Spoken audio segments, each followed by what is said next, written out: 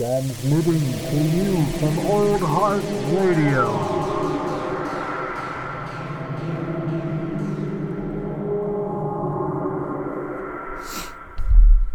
Bup.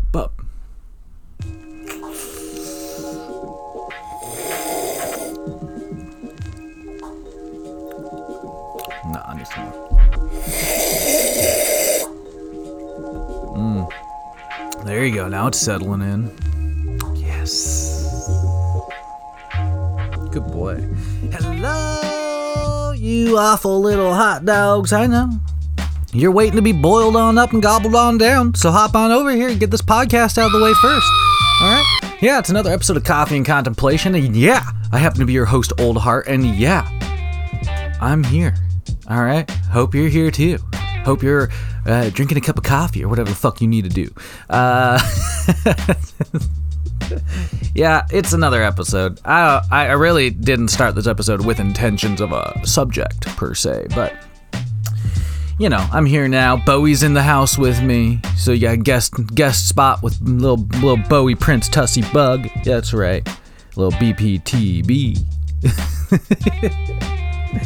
He's curled up in his bed. He's eating a dried dick, which is, it's an insult I want to start using at people. You go eat a dried dick. Like, you don't even get a full bag of dicks. You just need to go eat a dry dick, okay? Bowie seems to love them. He chomps on pizzles all day, and that's literally what they're labeled at Mudbay. They're labeled as beef pizzles. So, exciting. Anyway, so like I said, he's in the house. He's not really gonna contribute much. He just sort of sits in his bed and looks at me like, "What, Papa? What the fuck you doing?" Which is all right. I already took him out for a walk this morning, you know, feeling spry. It was very cold. He gotta eat some frost. He was sort of into that. This is our little fur baby's first winter. So it's been interesting seeing him get used to the colder weather rather than the summer weather we've had for, you know, most of his life so far. But, you know, it is what it is. So I don't know if y'all have been hearing much about this mysterious Utah metal monolith, but it's obviously captured a good deal of attention. Another one has also popped up on a hillside in Romania, apparently. But as of just, you know, a little bit ago, I think yesterday, I'm looking at a New York Times article published December 1st, and it's talking about how 4 men in the middle of the night showed up and took down the monolith in the Utah desert. A adventure photographer named Ross Bernards apparently has disclosed evidence of said dismantling on his Instagram. Gosh, all the hot stuff happens on Instagram, right, folks? So that means you should probably hop on over and like our Instagram page. Just follow us at Old Heart Radio. It's there. Also, we're on Twitter at Old Heart in Space, or you can subscribe on YouTube. You know. But Mr. Bernards, I cannot think of the Nard dog every time I think of Bernard. Then Mr. Nard dog must be his father, right? Said in the middle of Friday night, 4 men arrived and, you know, just like I said, dismantled the sculpture. And he even posted some cell phone photos of the event. And there's some jabronis with some headlamps, you know, pushing it over and whatnot. And the way it's described is, it says, around 8:40 p.m., men arrived. These 4 men arrived, their voices echoing in the canyon. And then working in pairs, they would give the monolith some really hard shoves to make it tilt toward the ground. And then they'd push in the opposite direction, trying to get it to kind of wiggle and uproot. And eventually, it seems like they popped it out and landed on the ground. Then it was broken apart and ferried off in a wheelbarrow. So I wonder if these guys that broke it apart, I mean, so, you know, you jump right to the suspicion, like, these are the people that put it there. But maybe they're just some people that, like, were like, fuck it, we're gonna go take it down. I don't know why they have to be quasi-hicks. Let's get out there to the desert and take that down. I don't think that's how they sound. Anyway, Andy L. Lewis, a professional sportsman.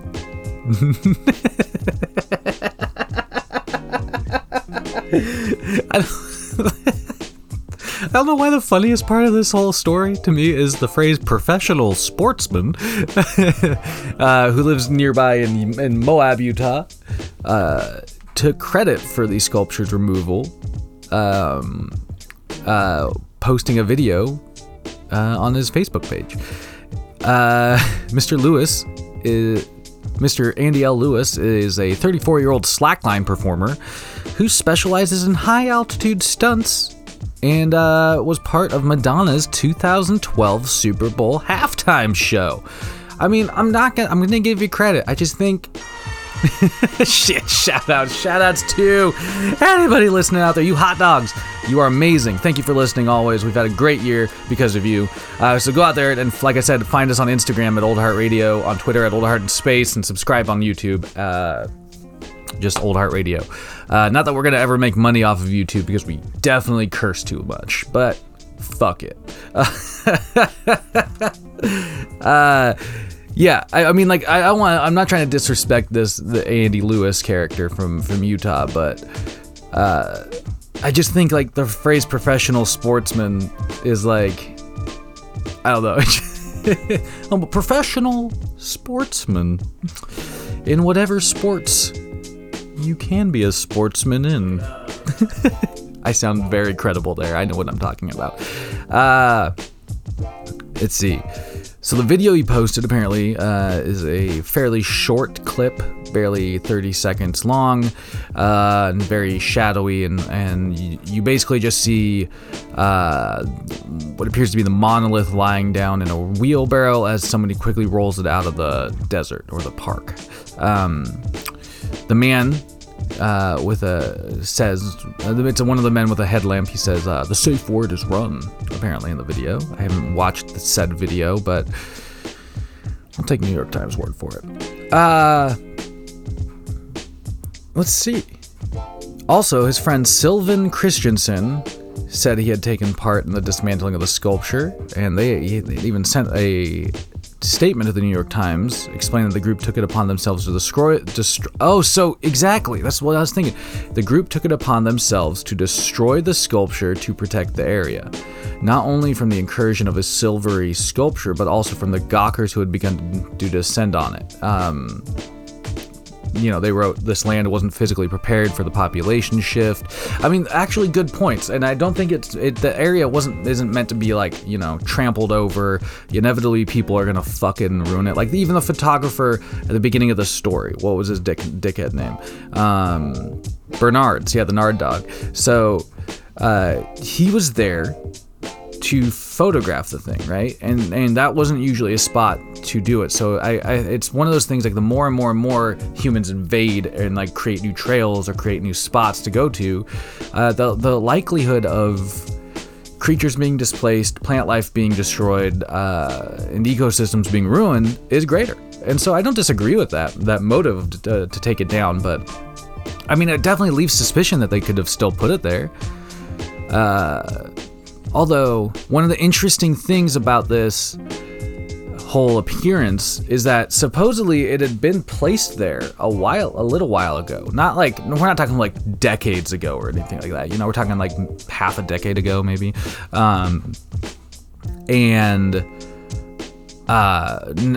was no evidence of who could have placed it, right? I mean, but then again, like, it could have been sitting there and just recently was discovered. Sort of like this one in Romania.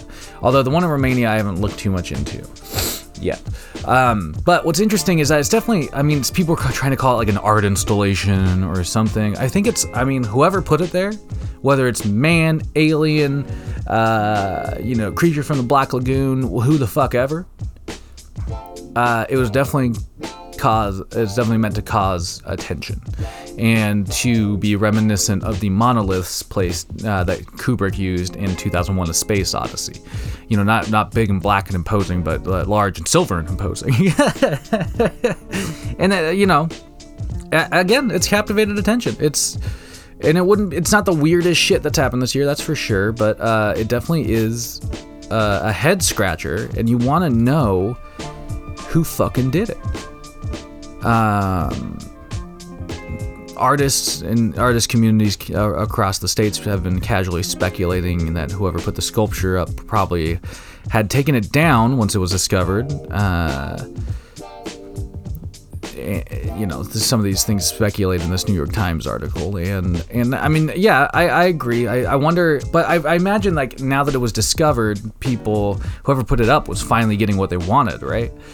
But maybe they were just not invested in it immediately gratifying their need for attention, but just sort of wanted to play the long game, because that makes it more mysterious, right? You quietly do something like this 5 years ago, and you just wait and waiting for the day that, like, a helicopter flies overhead and catches this gleam of sunlight off of this giant metal monolith.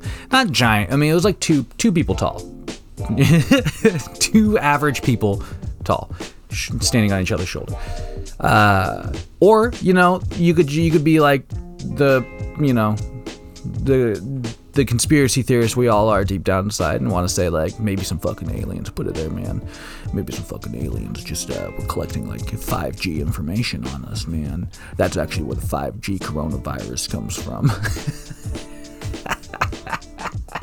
I'm just joking. No, it was definitely something people did.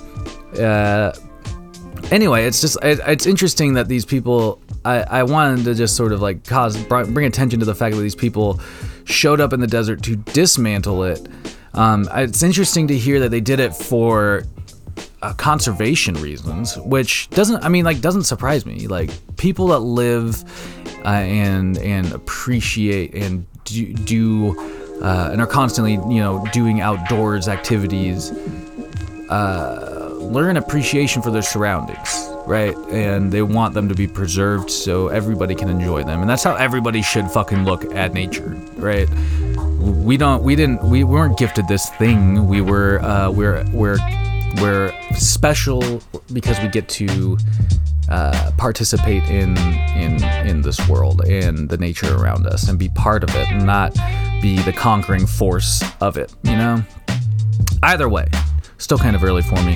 Have like 1 cup of coffee. I'm done with this podcast. Go out there, use your brains for good. Every day is a good day to ripen up that coconut.